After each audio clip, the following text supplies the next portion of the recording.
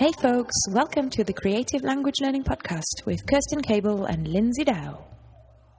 Hey everybody, it's Kirsten Cable here. Welcome to episode 24 of the Creative Language Learning Podcast.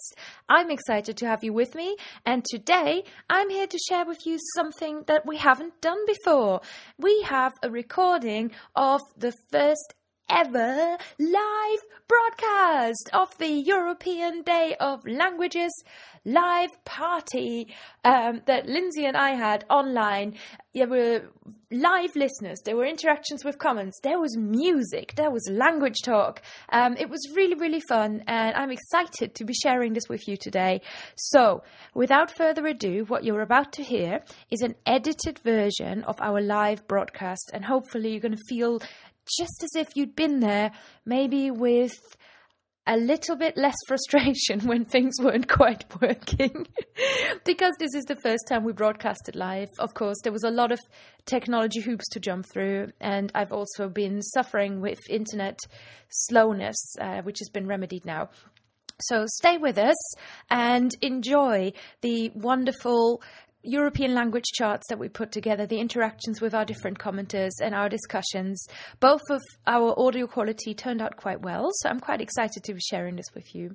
Before I go ahead and let you listen to the live European Day of Languages party of the Creative Language Learning Podcast, just a quick reminder that you can support us for free with no money at all, and just by going online, going on iTunes and rating our podcast. I can't tell you how important this is. The Creative Language Learning Podcast is going to be here for you, and we're going to be able to do more, broadcast live again, have better audio quality and all that stuff.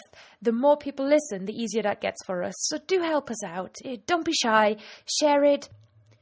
Tweet it, I don't know, put up a flyer about us in your local cafe. Whatever you do, we are extremely grateful to you for it.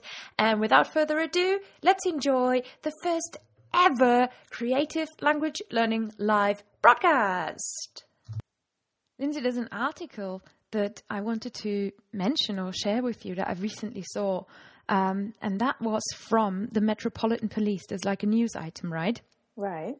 And it was from the Metropolitan Police, and they said that in order to work for the Metropolitan Police, you now have to have a level of proficiency in a second language.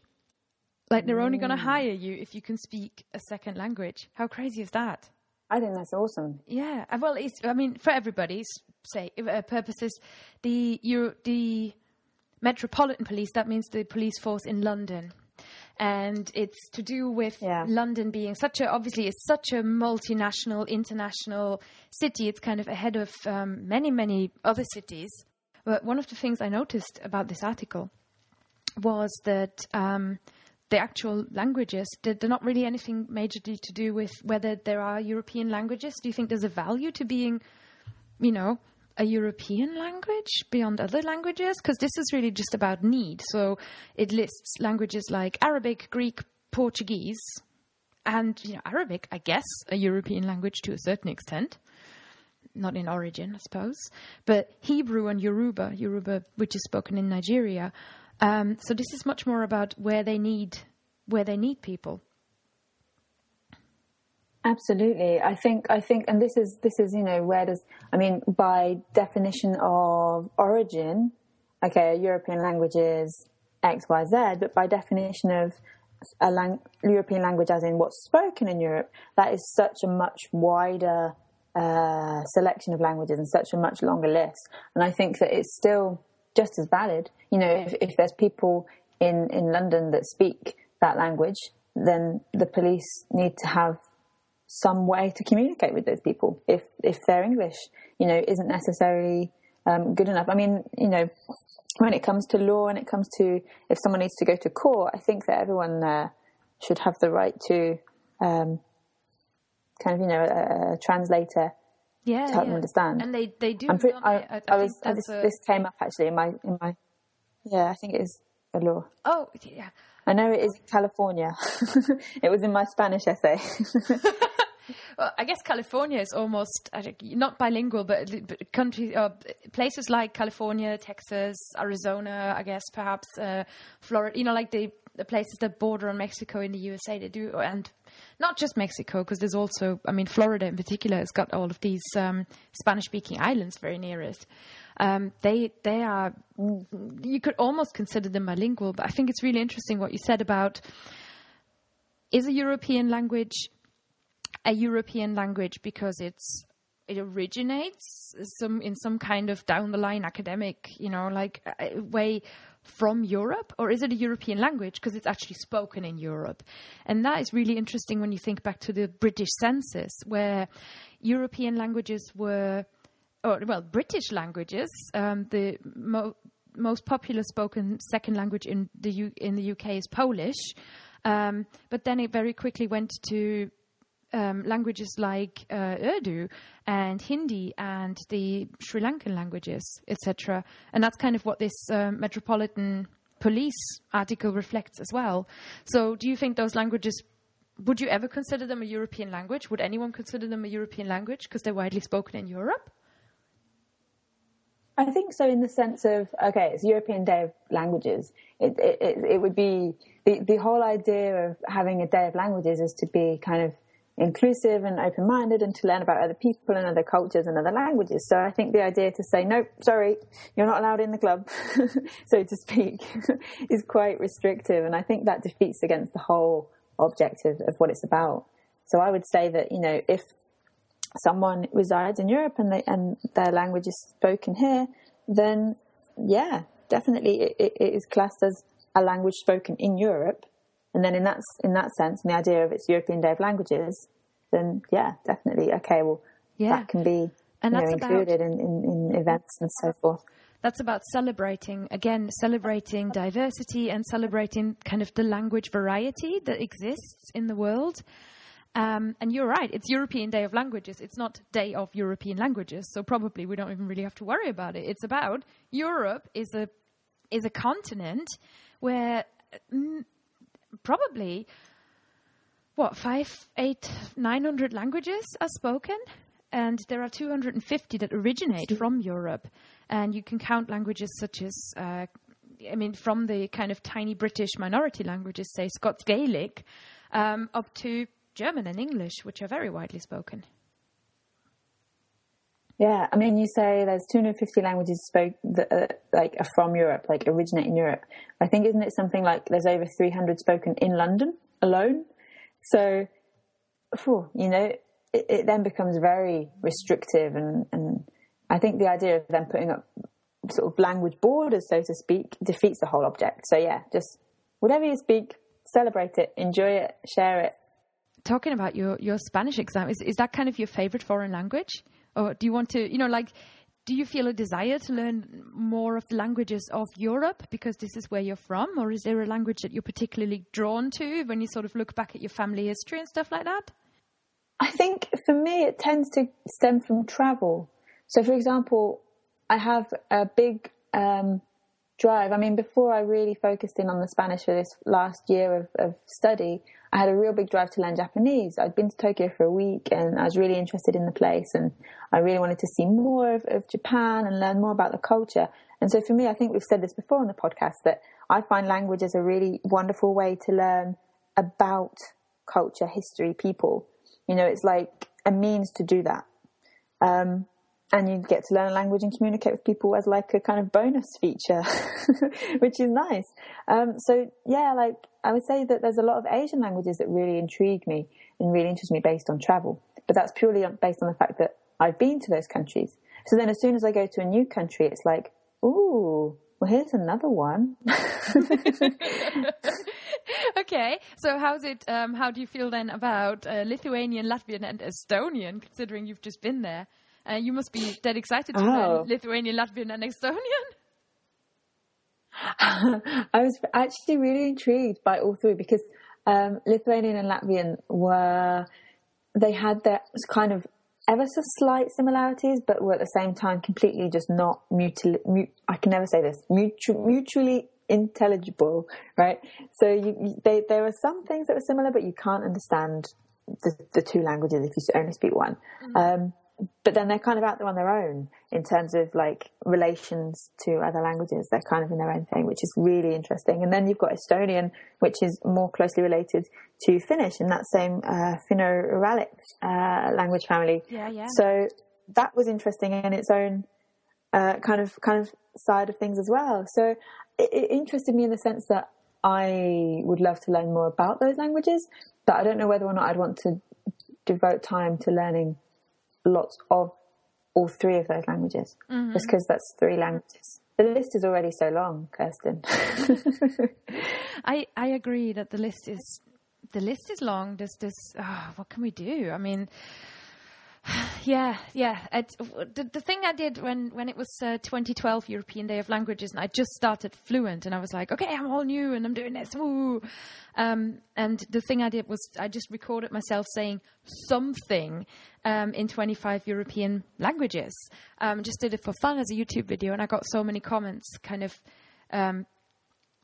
from people saying, oh, well, and people like proper going out and having arguments in the comment threads, kind of going, oh, well, Macedonian isn't a real language. Macedonian is just a dialect of something else. And, you know, like Albanian, that's the same as Macedonian. And don't say that's a language. And it's really, there's like these big arguments as well.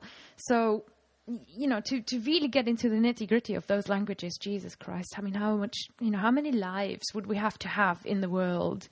But I agree with you that, you know, the fascination does come with travel, and it is for me with Swedish as well. You know, like Swedish and Danish fascinated me when I went to Sweden and Denmark. They were absolutely great. Cool. I hate the debate on what a language. I'd love to know. Sorry, it's okay. A language is a dialect with an army and a navy. This is the thing. I was just going to say in response to Israel's comment, but Andre has put it really nicely. I feel that if people say, this is my language, then that is their right. You know, and it's up to no one else from the outside to say, no, that's a dialect. If someone feels that what they speak is a language, then, you know, it's a language. Absolutely. And the other thing as well is about that language. And, you know, the whole reason we are here today, waffling on about languages and you guys are listening to it is because languages are about identity and it's about belonging, isn't it? So who is anyone to deny somebody else what they think their identity is? This is it. Yeah. This is so true. Yes, I agree. And in that sense, it's quite telling that Andre just said that's a Yiddish saying. A language is a dialect with an army and a navy, and that's certainly an area of the world where, you know, sometimes people have to fight for their identities, and language belongs to that, and ground and territory belongs to that. And it's strange, but as humans, I think we are herd animals and we want to belong to groups. And this brings me back to what you asked before, like, has the internet made language learning any more popular in the world? I don't know, but I think the internet has made public language learning more popular, if you know what I mean. So people are more likely now to identify themselves as a language learner. Yeah, that's true. It also gives like a real sense of accountability, I think, you know. Whereas I imagine if you go without the internet and you just say, okay, I've got my book, I've got my notebook, and I've got my CD, I'm going to go learn, then even if you tell someone, you can kind of only really tell a few people individually or in a small group. But to actually put something out there on the internet and say, boom, I'm going to learn this, I'm doing this, I'm going to do it by this date, it's kind of like, oh my God, now I really need to study because I've said I'm going to do it on the internet. Yes, and it kind of gives that push. Oh, I hate that, you know, I find that really high pressure. Yeah, I don't like it at all. I find it really helpful. No, I just hate the whole thing of like, this is why my language blog isn't about how I am learning Welsh or how I'm learning Russian or something like that, because I continuously feel like I am behind and I'm not good enough. And I think there is, you know, all that that's why I really connected to what you said about language insecurity. I feel exactly like that. And to me, it's I talk to people about how I learn and what works for me, but I don't want to sort of go around saying, I'm now learning this and I'm going to prepare and I'm going to reach level B2 in within a year.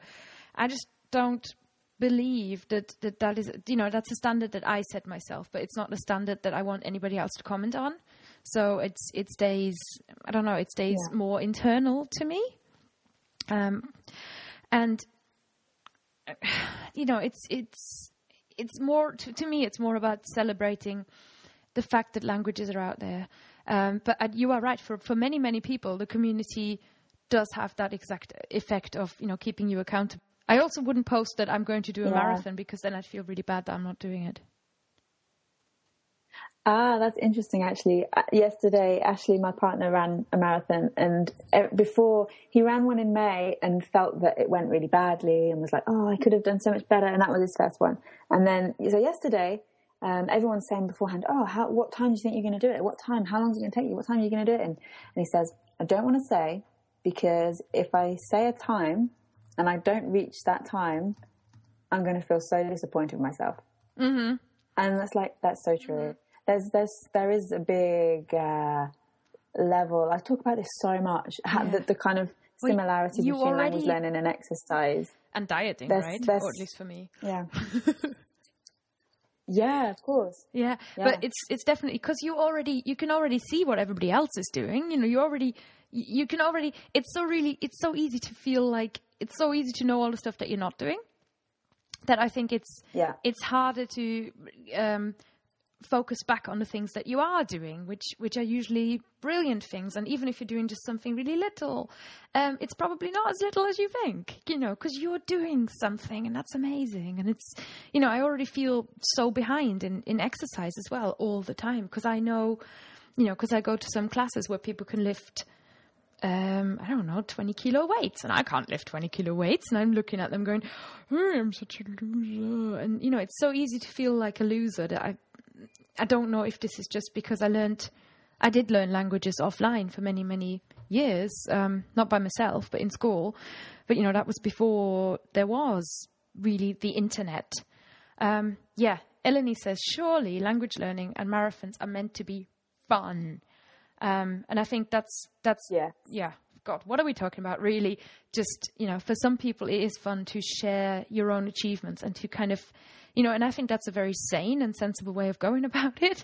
And then, for other people, it is a little bit too overwhelming, and it can be a little bit too, I guess, scary to go for that. And then it's not quite as easy to go along with the same feel. Which brings me back to, if I may, the more joyful aspect of our podcast today, which is, celebrating. And like we said, if you're going to have a celebration, you need to have some music. We have been, Lindsay and I, over the last week, we have been, asking people for their tips and their own recommendations of international music. And Lindsay's been very active on Spotify and kind of putting together different lists of music, etc. And we have got this sort of huge playlist. Lindsay, can you put the link in the chat room so that everybody can typing as you speak. Check out the playlist. We've got this huge playlist, and it's really, really cool. And and I still don't think we've got enough languages in there. So it's forever probably going to grow. I believe it's collaborative, isn't it, on Spotify? So people can actually put their... It is collaborative. Yeah. I mean, what I did was I went through Spotify. Did you know on Spotify, if you go to the chart button, you can see all the charts in different countries. I only found this out recently. So you can see kind of what's popular in France, in Poland, in Finland, and then you can be like, oh, hang on a second. And of course, a lot of it is repeated. There was a lot of Justin Bieber at the top of the charts lately, all across Europe. He was up there. Yeah, well, yeah. So, but obviously he wasn't very useful for this playlist. So, I didn't include him. No, Justin Bieber, who famously didn't know that German... What was it? He didn't know Germany was a country I think they had him on an interview once, and he was very confused goodness. by the concept of Really? Germany. Yeah, but they said to him, "Oh, Justin Bieber, you're really popular in Germany," and Justin Bieber was very excited, except he didn't understand what a Germany might be. Oh, Yeah, bless. true story. I've seen it on YouTube. And one That's thing funny. I noticed as we were putting this list together, and certainly I don't. Okay, so French is a hugely popular language in this, right? Yeah. So we've got. That's only because I speak French and I know some. See, I was wondering whether it might also be connected with the fact that in France, is it the Académie Française? Have got a big influence, and they kind of. And they have a rule. They have. I think they still have the same rule. I think they did a few years ago, at least in France, where on the radio, I think it's 1 in 3 songs has to be sung in French. Yes. So I think that's correct. I don't know the exact sort of percentages, but I also believe that's true. That makes it very, very easy, I guess, to get airplay and to be popular as a French musician, really, as a French artist. You can play a little bit off each song, and the artist that probably stands out over the last year or 2 years in terms of French-speaking music is a Belgian guy, funnily enough. Is that correct, Lindsay? What do you think of him? And how do you say his name? How does one say that? Goodness. Okay, I say Stromae, right? And in English I'll say Stromae. But I've seen a lot of English interviews where they say Stromae. I'm like, whoa, Stromae? But that doesn't make sense because it's maestro, Stromae. Oh, is that what it's maestro? Oh my God, yeah. Yeah. Oh, that was the first time I've looked really at that and understood it. Okay. I'm sure some people listening will probably know this. It's something called verlan, which is like French kind of backwards syllable slang. So I can hear it. Yes. Oh, I'm glad you agree. I'm gonna heart that. The heart button's really tiny. There we go. Yes, it's so true. It's like, so verlan is like when the syllable is like reversed. Okay. Yeah. So meuf is another one, which is like a slang word for like my chick, my girlfriend, my bird. Right. I hate that in English. Bird. I knew my bird went, ugh. But anyway. Does your fiance call you his bird? It's like, good God, no. No one would get to be the stage of my fiance if they ever called me bird. No. But yeah, so like meuf, which means is like femme backwards. So it's like the sound is reversed. Yeah. So Stromae is an example of that. Interesting. Yeah. I did not know that. And I've literally just looked at it and gone, oh, okay, yeah. See, I would have, as a German speaker, you think of AE as the A umlaut. So in my head, it was always Stromae. Uh-huh. Ah, okay. Yeah. Yeah, because I'm reading it like a German, I guess. But you're right. If you're thinking maestro, it would be Stromae. Interesting. So either way, Stromae is a Belgian artist who a fascinating artist, really. Mostly because we've just been to Belgium, and half of Belgium doesn't even speak his language. Half of Belgium speaks Flemish, which may or may not be a dialect of Dutch, but let's not get into that. So I've got no, because now we have a response to that now. As Andre said, a language is a dialect with an army and a navy. What about a country that has like 3 official languages or 4? Swiss, is Swiss? What is it? Romansh? Yeah, I think so. Yeah. Ah, does that count as having? But I don't know much about that. Absolutely, it counts as a language. Yeah. Mm-hmm. Right. So I've got a little bit of Stromae. We can listen to him. You don't even know how excited I am. Oh my God. Ooh.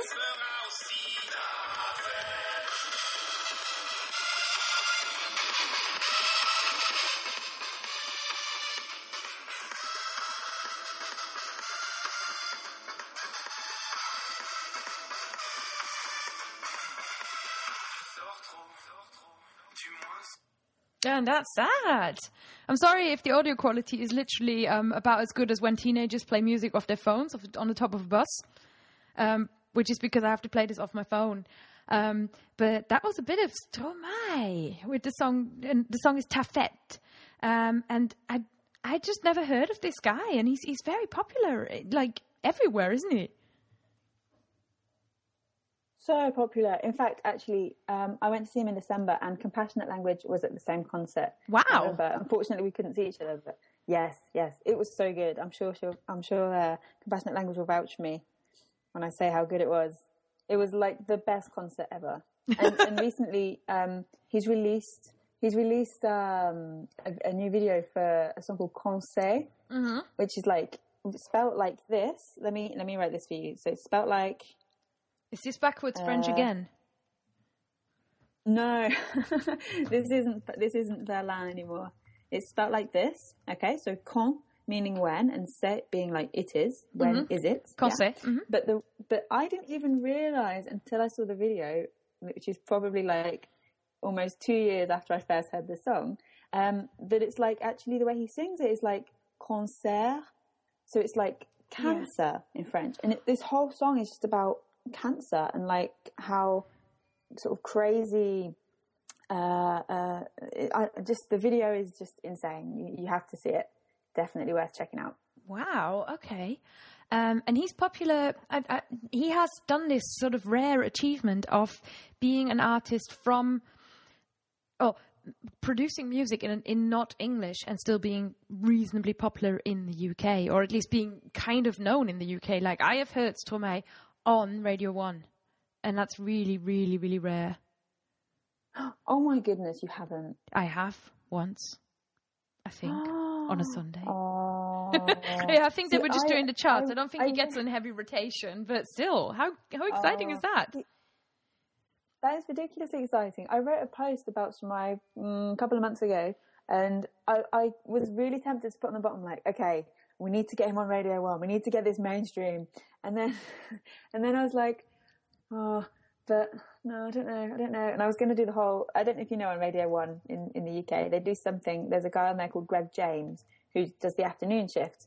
And he does a thing at 6 o'clock every day called the 10-minute takeover, where he says, okay, start the clock. And people text, send a Facebook comment on their wall, or tweet them. I have at heard Radio this, 1 yes. You know what I'm talking about, yeah? Saying which song they'd like to hear on the radio. And so then 3 songs get picked, one from the text, one from Twitter, and one from Facebook. And those 3 songs get played as long as they haven't been played before in the show and they're in the Radio 1 music system. And I was thinking, I should totally like try and like rally some support and be like, let's get Stromae on Radio 1. But then I was like, nah, I don't know if I could. Maybe he's already been on Radio 1, but he has. So he has been this is good on news. Radio 1, like once. Radio once. But yeah, again, if you're from another country and you're not familiar with Radio 1, it's one of the main BBC radio stations, and it's kind of I always think of it as you listen to Radio 1 in the UK or BBC Radio 1 if you're probably between 12 or like between born and 25. That's kind of their target group, isn't it? And I know I'm now on that edge age where I should be, or I know a lot of people listen to Radio 2, but for me it still feels like a lot of it is too old. But sometimes I listen to a show on Radio 1 and I'm thinking, sigh, this is so boring. You know, if they play just dubstep or something like that. So Radio 1 is a bit more on the edge. So moving on from Stromae, what is the second most popular language in our list? Could it be Italian? It's probably Spanish, because I put this list together and that's what I know. Yeah. Like seriously, if people have any suggestions, please pop them in the chat box. There's a few Scandinavian songs on the list so far. Yeah, there's some really good Danish that Katrin James, the old Katrin, she suggested some really great Danish stuff, and I really particularly enjoyed, you put that in as well, Rasmus Seebach. I'm pronouncing this again like a German. Chris, you can probably tell us if I'm doing this in any particular way, any justice. But Rasmus Seebach, And there were several songs of his that I researched as part of this that were really, really good. There's also a Danish group, I think, that he works with called Ankerstjerne.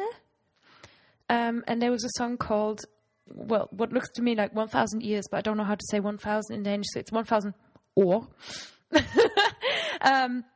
And I really, really enjoyed some of this. So I'm just going to see if I can find some and play it here on the podcast, because that was really, yeah. How did you know about Rasmus Seebach, Lindsay? The Spotify charts, if I added it. It's sort of like Danish hip-hop. I just really enjoyed it. Yeah, hip-hop or rap. So let me just see if I can find some. And yeah, I mean, beyond Stromae, there's so much. So what else did we have that's Scandinavian? We've got a few Swedish songs that you found. Yes, there's a few Swedish songs. There's a lot of it is kind of like, at the minute, it's kind of like dancey, rappy stuff because it's just from the charts, as I say. But let me see. I'm just going to open the playlist. I've got the chat on my iPad now, so I'm opening the playlist on the computer. Fabulous. I could hear a crazy echo. Let me see. So Rasmus Seebach sounds a bit like this. If I can find him.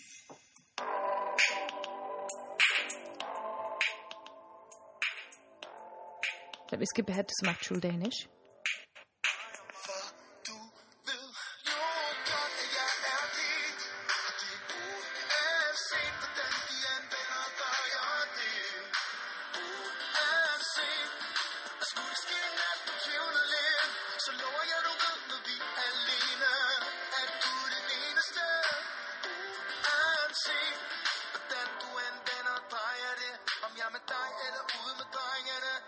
No idea what he's saying, but he's really fit. He's really handsome.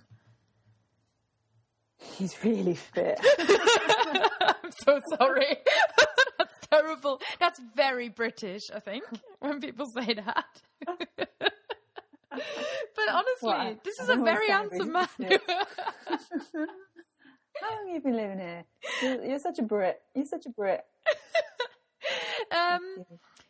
Well, at my German wedding, was a week before my 12th living abroad anniversary. And we did some German traditions that made me feel like, what? Where am I from again? What? And it was really complicated to kind of get my head around. But we did saw a log. Let me just report that we did saw a log. That's cool. Yeah, that's something that that you do as a married couple in Germany, and we had to do it before we could get into our actual wedding celebration. So there was the coffee and cake kind of waiting there for us, but Christian and I had to do some hard labor first. And me in my huge wedding dress, at one point I'm gonna actually post a picture, perhaps, or if you've noticed me on Facebook or on Twitter, you may have seen my wedding dress, which was just enormous. And in Germany, it was the last weekend in August, and it was 34 degrees outside. Oh, wow. And I know, and there's us doing some lumberjacking. I guess that's the thing with a wedding dress in the heat, because you feel like it's it's strapless or whatever, but actually, I guess there's a lot of layers going on down below, the truly stuff kind of casting out. That's got to be pretty feeling the heat. Oh yeah, I was most certainly feeling the heat. And in classic German or German village fashion, kind of slightly like, women can't do things. So what happened was that a man came and took over from me because I wasn't doing very well. And then turned out he couldn't do anything at all because our saw was actually really blunt. And then our neighbor came in with a chainsaw and sawed the log for us. Sawed the log for you. Yes. So just in case you guys want to get married in a German village ever in your life, talk to me first, because I've been there, I've done it, and it's interesting.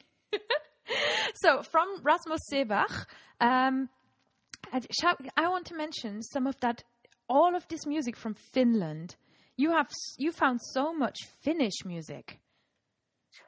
I was so impressed. I went through some of the charts on Spotify, and some of them, I think, which one had no songs in my language? I can't remember.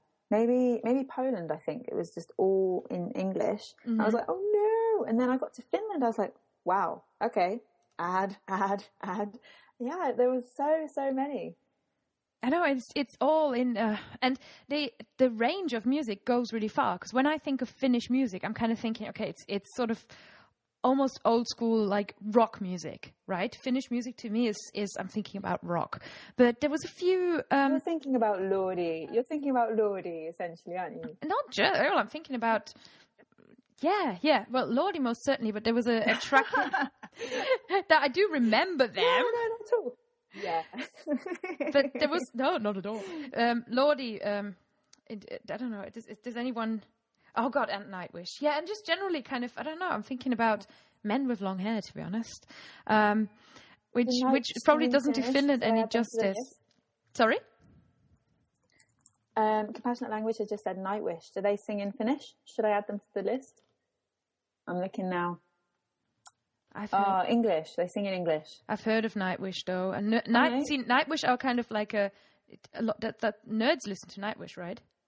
No, don't add them.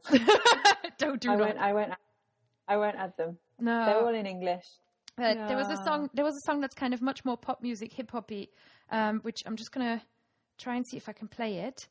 And that was by Robin, featuring Santa Cruz, Nikki, Ankara, Bredi, and UC 69. I'm so sorry. I have non-existent Finnish skills. And the song is called Jökulu meille. And that is definitely not rock music. So I was like you, I was incredibly impressed by Finland. So we've got this here.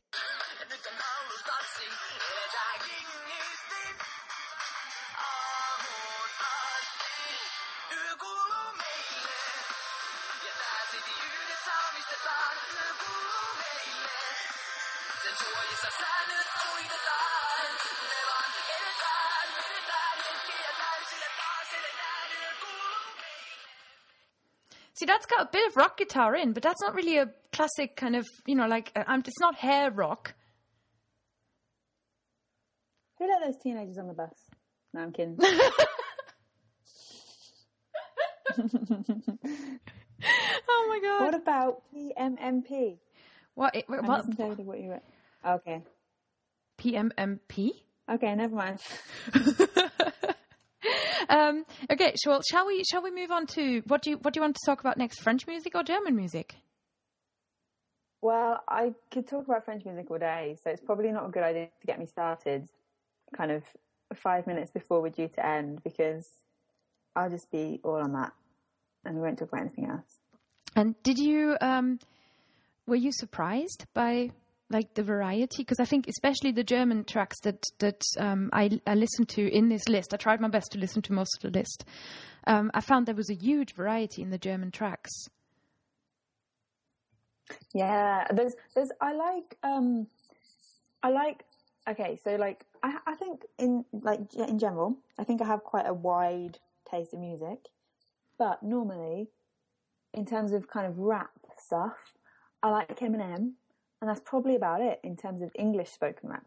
But there's a lot of French rap, and there's also a lot of German rap that I found, like kind of rap pop, I would say. Kind of like on the list, there's Crow, there's Prince P. Yeah. That kind of stuff is like, I find some languages lend themselves really nicely to rap music, and to the kind of the rhythm and the pace and the speed of rap. That's actually true. I think with German, particularly, I guess, because German does lend itself to kind of picking up a bit of rhythm in the language. So that's a very interesting thing. But then, like, what I'm thinking about Söhne Mannheims, which is pretty much a soul group, and there's Xavier Naidoo, this German singer who is has been around for about 10 years, and he's pretty much a soul guy. So they do. Here's a bit of Söhne Mannheims. Meine Königin, für dich ließ ich mein Blut. Wie ein Orden, der die Treue hält, wie ein Vater für den Sohn gegen die ganze Welt. Jeden deiner Schritte möchte ich beiwohnen, ich brauche nicht mehr Lohn, denn ich verteidige deinen Thron. I really, really like him. I really, really love his voice and just the way he enjoys, it's very, Xavier Naidoo doesn't make a big secret out of his religiousness as well. Like, he will sing about God and stuff, and he is church religious as well. So he's kind of a new young generation of German singer, German musician who, you just wouldn't expect that to come out of that country. Whereas maybe with English, we're expecting more because we are much more familiar with more. So I'm just loving the variety that's out there. And I just wanted to give a quick shout out to, first of all, Seed with 3 E's. It's one of my absolute German favorites, and they do dancehall music. Have you heard about Seed before? I have not. Oh my God, what? Amazing. They're so good. I'm going to find some. I'm going to play it through the Teenagers on a Bus filter here.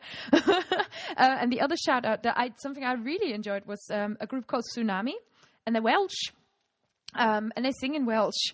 Yay! And I understood like 3 words. List, right? Yeah. And it's kind of like they look quite young. They sort of look maybe early 20s kind of guys. And they've got 2 songs on this list. We've got Minda Dod, which means, oh my God, here, Kirsten's Welsh. It means go and come.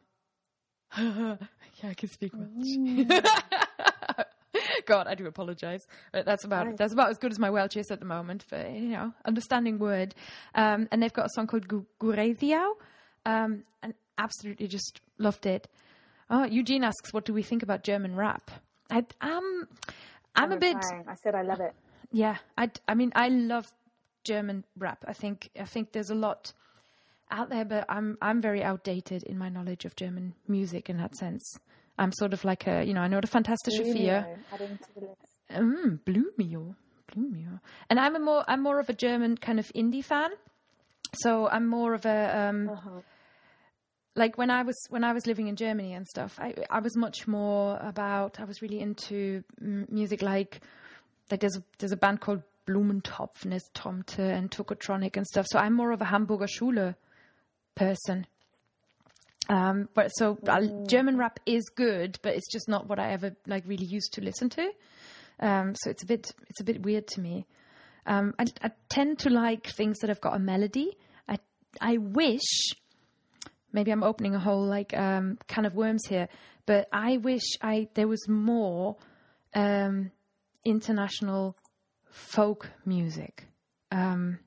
That you can kind of listen to, similar to, because I'm a big fan of Bell and Sebastian, a Scottish band who kind of do these kind of dum-de-dum-de-dum, wonderful harmonies, and that's the kind of music I like, which is also why I put Sigur Rós on the list, which is also this sort of very chilled out Icelandic music, who sing sometimes in Icelandic when they sing words at all, because it's mostly just long sort of, bits.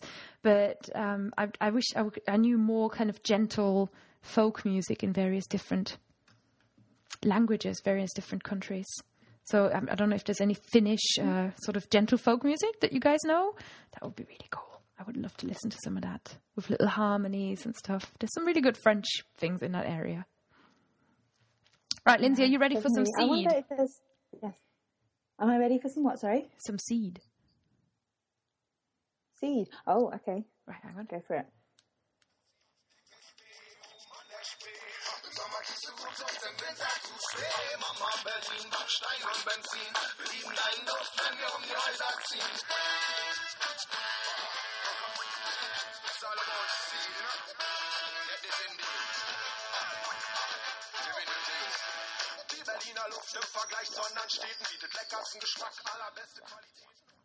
So that was the song that Compassionate Language suggested then, which is Dickes B. It's about Berlin.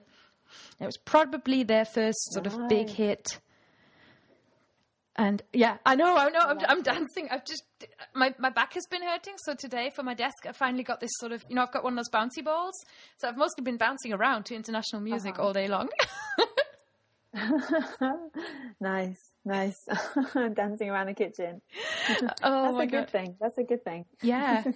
But it's dancehall is really not a direction of music that you would associate with Europe, and something that we've, like not the Germans have claimed, but Seed have done a really good job of doing it in German. And there was something else that I found in the list that you were playing, and it had a little bit of that kind of hint of it as well in there. Let me just find it. Oh, it was in Italian. It was Danzare by Vito La Vita. Oh, yes. And that was a bit, that has this bit in the middle where it just goes dum, ba-da-dum, ba-da-dum. And I really enjoyed that. Sorry, that's my terrible impression of dancehall then. So I'm just going to find that song for you as well. Compassionate Language suggests, shoegazy music. I didn't know that was a thing outside the UK. Shoegaze is more British, right? I think so. But I've added a song by I never tried to say the double I. Paris in Kevat. Paris in Kevat. Yeah, Kevat. Kevat, okay. And we've had Bushido as well, which is, that is really German rap. And, yeah. Like really sort of, I'm from the streets, and, like very, very strong sort of cultural identity as well, along with the music. I tell you what though, you've studied too many languages when you're talking about German rap and someone says Bushido, and I'm looking at Eugene's comment thinking, Bushido. I'm thinking, is that in Chinese? Like, I don't know if anyone here knows any Chinese, but like bu is like the negative, she is the word for B. So I'm thinking, not do. I'm like, what is do? What's do in Chinese? I don't know. But no, it's just German rap. Yeah, it's just a guy from Germany who's a rapper. I don't know. But yeah, there's a lot of that. And there's another German soul guy whose name is Leit Aldin. So again, like, I think immigration and migration in general. Hey, Kathleen! Immigration and migration in general has added so much to the musical landscapes of the different countries. And that might be another reason why France produces a lot of interesting and very varied music. And I know that in Germany, certainly the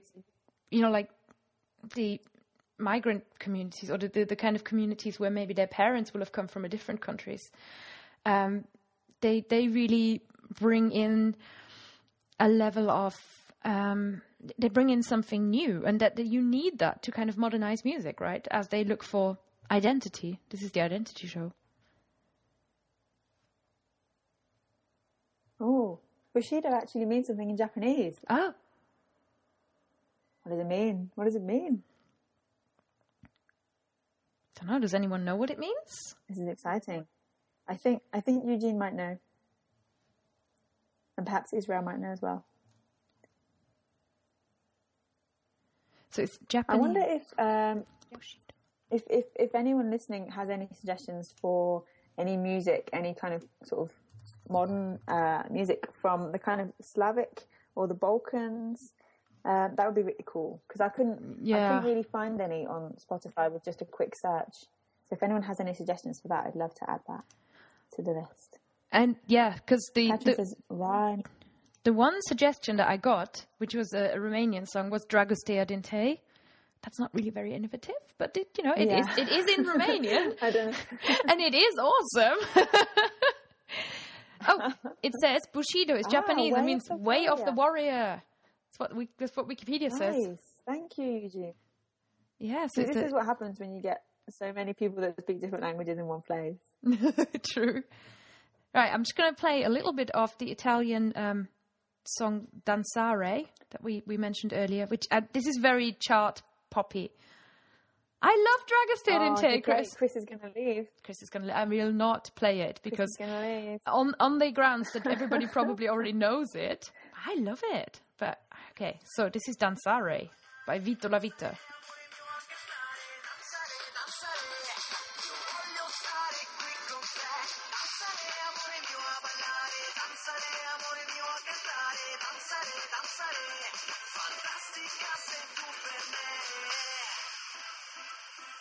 C'è l'alba che splende con tutta la gente, dai balla col cuore. It's a bit chart poppy, isn't it? It is. A lot of the stuff that I could find kind of easily is definitely. And Italian, I think Italy in general, when I think about Italian music, you know, my man Eros directly comes to my mind, and I don't know if he's still really producing music, and I guess he's, you know, it's not exactly cool music, but God, do I love Eros Ramazzotti. Is that, I don't know, I've never heard of him. Maybe it's because I'm German. I can't. He's very popular in Germany. Ooh, Right. So actually, He had a song with Tina Turner. To NYC. Yeah. Oh, really? Oh, yeah, it's huge. It's the polyglot something in what is it? Sorry, I can't tell them apart. The polyglot conference, right? Not gathering. I think it's a polyglot conference. I have mixed them up now. It's the gathering? In New York, it's the it's the conference in New York. Mm-hmm. In a couple of weeks' time. I'm not going, unfortunately. October is going to be rather busy for me.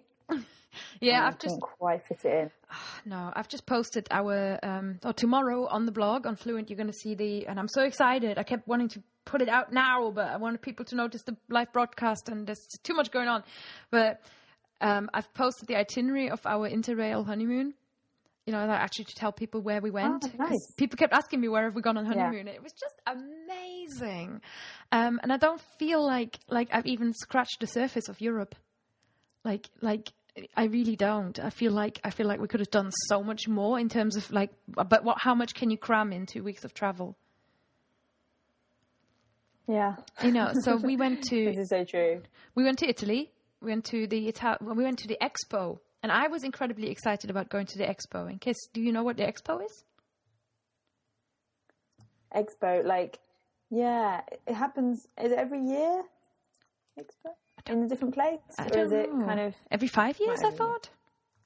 Every 5 years? Okay. Either way, it's in Milan this year, and the Expo is the continuation of what used to be the World's Fair. So it's kind of like this big, right. It's this big, massive exhibition like this on this huge exhibition ground, and every country in the world, or as close as you get to every country in the world, has got a pavilion, so you can go and visit their pavilions. And we made the mistake. That's exciting. I know. It's a small world, but for adults. Is that kind of what it is? It is a bit. It is a bit of that. Yeah. Well, at least that's how I thought it would be. I was very excited about going to Expo because I thought, oh my God, I'm going to go to the pavilion of every country, and I'm going to meet somebody from every country. And we made the mistake of going on a Saturday, and it was a bit too crowded. So we mostly spent our time queuing. We were there for 13 hours, and I think we went to about 9 or 10 pavilions only, which is a shame. No. We spent an hour queuing for Korea, and just to be then given a tour and kind of unable to walk around. Korea was very interesting. The whole exhibition this year is food themed. So it was kind of interesting, but I don't think it's worth queuing for a whole hour. To get into the Korean pavilion. Samples? Did you get food samples? No, you had to pay for everything. Everything cost money. Oh, you're kidding. No, and it costs like €50 to get in as well per person. So if you are going to Expo, just bring a picnic. That's my pro tip there. If you're going to Expo, go on a Monday and bring a picnic. And still go, even though I don't sound that excited. It was worth it, and I'm extremely proud and grateful that I went. And the great thing was that because the bigger, more commonly known countries had such long queues, we started just checking out all the little ones, like the really little, and I learned a lot about, where did I go? East Timor, and I didn't even know where East Timor is, so that was good. Yeah. And you actually met people from, each country. A lot of the staff were Italian, but each pavilion did have a few nationals from that country. We went to Burundi, had a great time there, and I bought some chocolate from Sao Tome and Principe, and learned where that is. And that was really fabulous. All the little ones were kind of great. And then the big countries, the big major countries, you had to queue up for a long, long time for. But it is worth, if Expo comes near to your country, I think go. The one thing I hadn't expected was, when you're thinking about the World's Fair and International Exhibition, you don't think about, I don't know, you just don't, I didn't expect there to be like a big language barrier, but because it's held in Italy, a lot of stuff was in Italian. And while I can read Italian, I can't really follow, high-speed spoken Italian. Yeah. So we kind of missed out. It could be a total language trip, couldn't it? If it was going to somewhere where you've been learning the language, that would be amazing thing to do. I know. Wouldn't that be great? That'd be so cool. Yeah. And actually, they might, seeing as this year's exhibition was food themed, and I know past exhibitions have been all about technology, they may one day imagine if there was a World's Fair where each country presents its languages, its official languages. How exciting. My goodness, that would be amazing. I know. I think I'd live there. That would be so good. Yeah. So absolutely, massively excited about that. So to end our language chart, I don't know. Are we? I'm going to play you some Eros, especially if you've never heard Eros before. You need to. I'm excited because Catherine says he sings through his nose, and that's good. I'm excited to hear how that sounds. Oh, okay. Wait, sounds. So this is classic. This is old school Eros. A far piovere amore, si potrebbe cantarla 1.000.000, 1.000.000 di volte, bastasse già,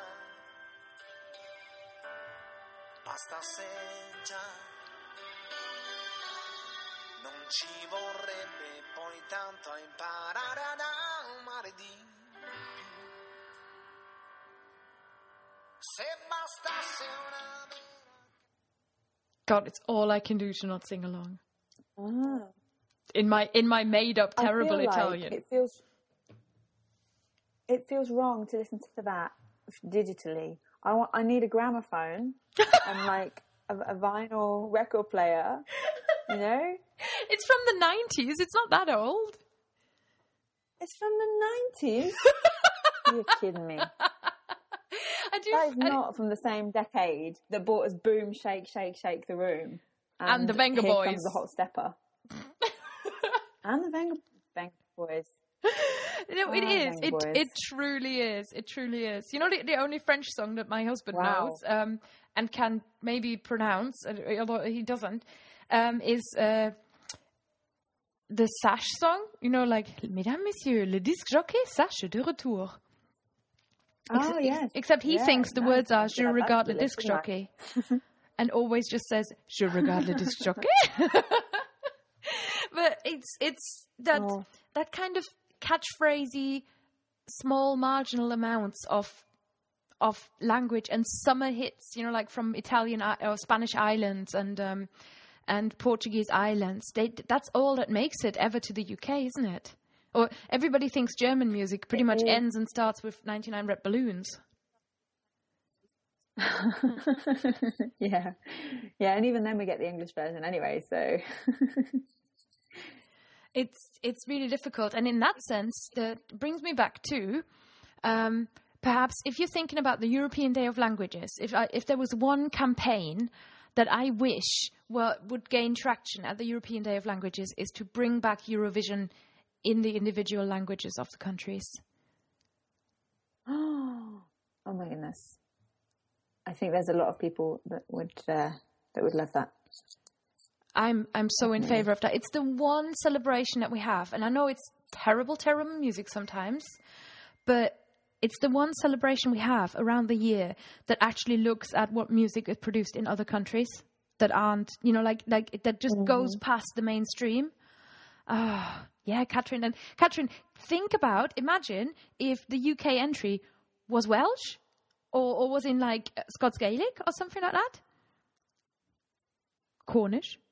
That would be cool. Is Cornish dead yet? What a thing to say. No, definitely not. You say it like you're anticipating it. Is it died yet?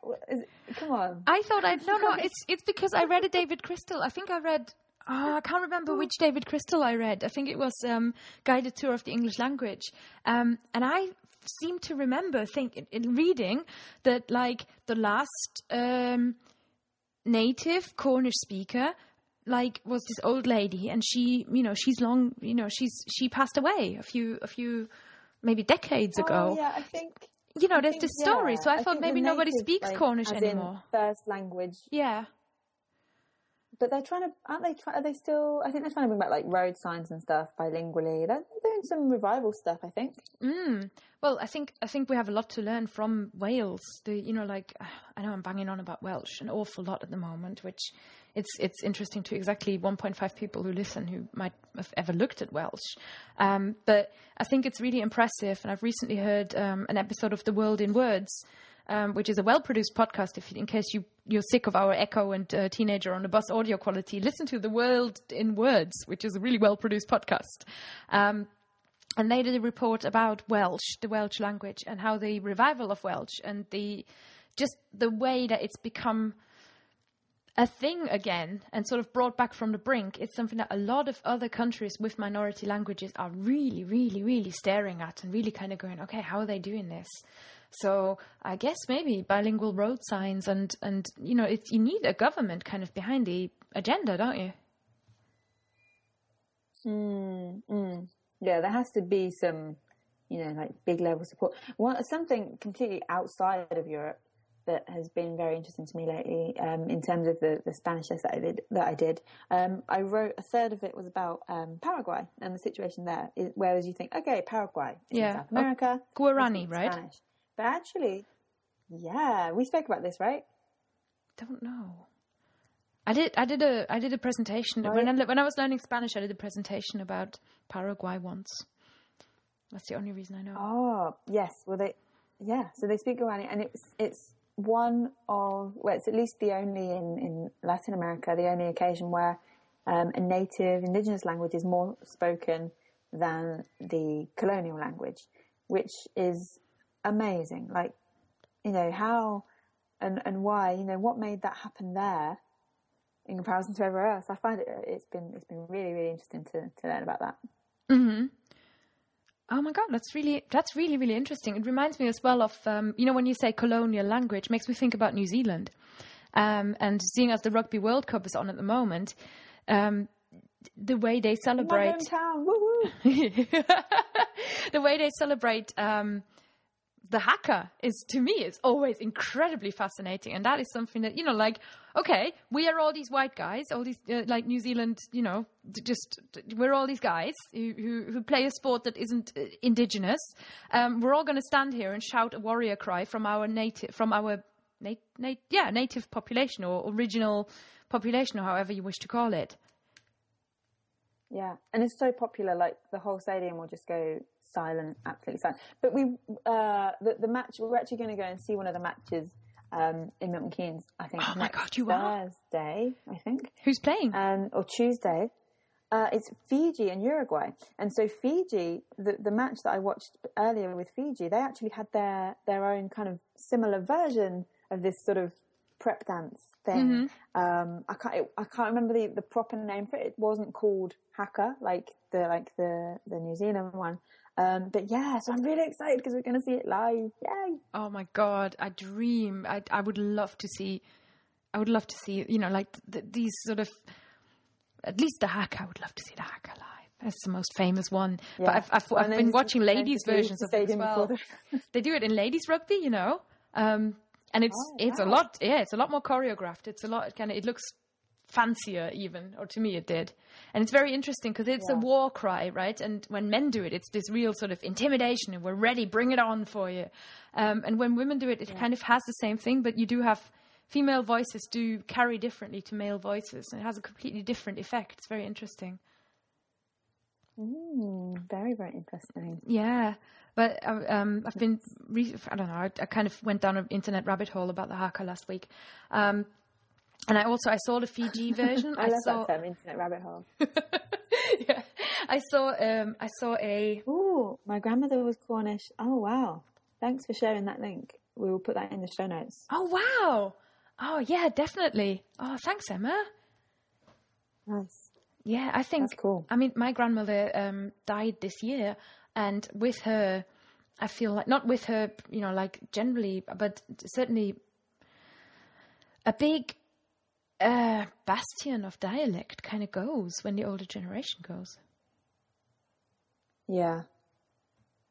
And it's, Yeah, you do, definitely. and I was thinking, like, have I ever recorded her speaking dialect? I don't think I have. I don't know what it's like for, I mean, we've got Emma's grandmother there who spoke Cornish. And what are your grandparents like? What are their languages? Is their spoken language very different to what you speak? And you guys in the chat room, what do your grandparents speak differently to how you speak? Mine definitely do. Mine do, because they're Scottish. Ooh. They bought recently a small, tiny dictionary, like a small kind of Collins Gem Scots dictionary, and I can understand them perfectly, of course. But then every now and then there'll be the odd word, and I just reach over to the little dictionary, have a little look what they're saying. That's quite fun. I feel like lately, for some reason, they seem to be getting more Scottish, despite having lived here for 20 plus years now. What makes you think they're getting more Scottish? Understand. They seem to be using more and more words lately that I don't understand. Okay, yeah. I can't figure out why. Well, Yeah. I mean, I could maybe name like 5 Scottish words or something like that. There's loch, there's bairn, isn't there? Yeah. And then there's a word for fog or like misty weather that my friend who moved to Edinburgh said, and I thought, har or something. It begins with a D. Like, is it something like drech? Oh, no, is that wet? To drech. Yeah. No, Drech is. All I know is in the name of the wee man. That's my favourite. Oh yeah, there's wee, of course. That's Scottish. Yeah. And that's my favourite one. From the Scottish language, I think more has kind of crossed over into England English. I don't know, like media English, mainstream English. More has crossed over than from Welsh, I suppose. Because we don't have a lot from Welsh. Catherine, correct me if I'm wrong. I suppose so. Or from Irish. But in terms of like accent representation, coming back to Radio 1, yeah, the radio that I've now discovered has played Stromae. They have a very he speaks English, obviously, because he's on national radio, but a very, very strongly Welsh accented news reader on News Radio 1. Oh, is this to do with the No, it's not to do with the weather presenter who was reporting the highest temperature in the UK was in Llanfair endless, the longest word ever. No. But he's just a news presenter, but he has the best Welsh accent that I think I've ever heard in my life. Wow. It is so strong, and it's just like, I just want to listen to you all day. Oh, you have to go. What's his name? The guy? Yeah. He is so Welsh. He really is. It's so true. I think we have to say goodbye to Elenig, and I'm going to have to go soon too because I have lessons to get to. Yeah, well, yeah. Oh, we got things to see people till 1 a.m. Things to. Oh, yes. She's in Australia. Wow. Awesome. This is an incredible, for our first broadcast experience. Can I just say thank you guys so much for dealing with the terrible echoes, dealing with all of our my internet cutting out and completely cutting off the whole. Russia. Oh, привет. The whole nightmarish scenario that happened, and you still stuck with us, and I'm so extremely grateful that you did. And would you like us to try this again at any point? If yes, then please just let us know. I'm really glad that you joined us. Lindsay is LD Languages on the Twitter, and I think Twitter is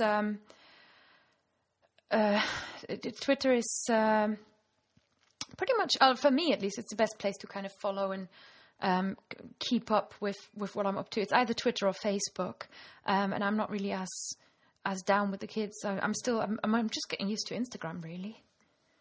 I'm old now. Instagram's fun. Instagram's my favourite. Is it? Oh, yeah. Since discovering word swag and being able to use it for languages, I'm very, very excited to, I'm going to rejoin the Instagram language challenge as well for October. Who's curating it? Nice. I'm curating in October, and in October it's all about opposites.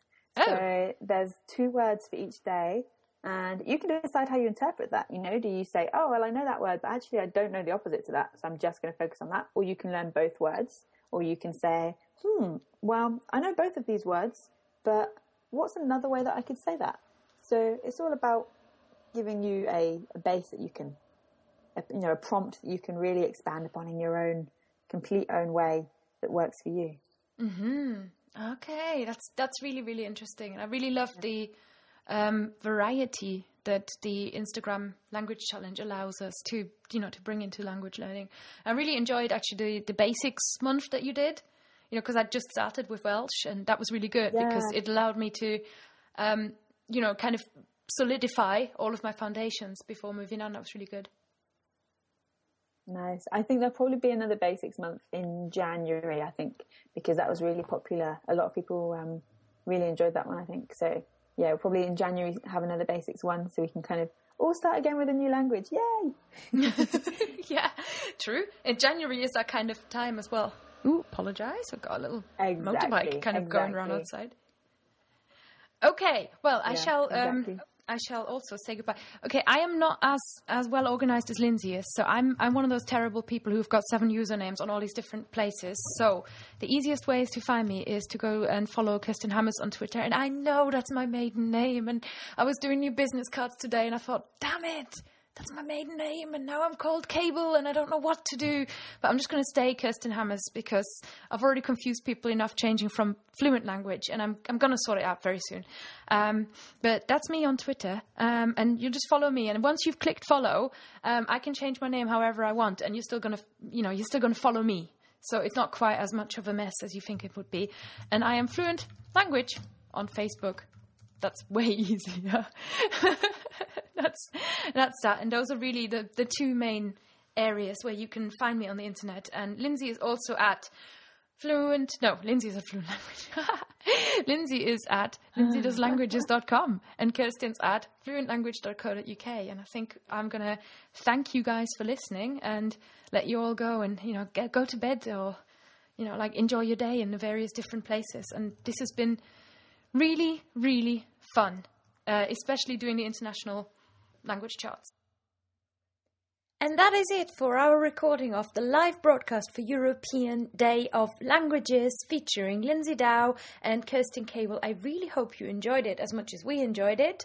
I think the recording has actually turned out very well, and I've done as much editing as I could for you to take out any aspects that would have made it less enjoyable. We'll see you soon. Up to the next episode. Bye! Thanks for listening to the Creative Language Learning Podcast, guys. Don't forget to subscribe and to rate the podcast in iTunes or on Stitcher. That's always very much appreciated. If you have any feedback or you've got any questions, you can email me, Kirsten, Kerstin, at fluentlanguage.co.uk, or you can find me on Facebook, Fluent Language Tuition, or on Twitter at Kirsten Hammers, that is Kerstin Hammes.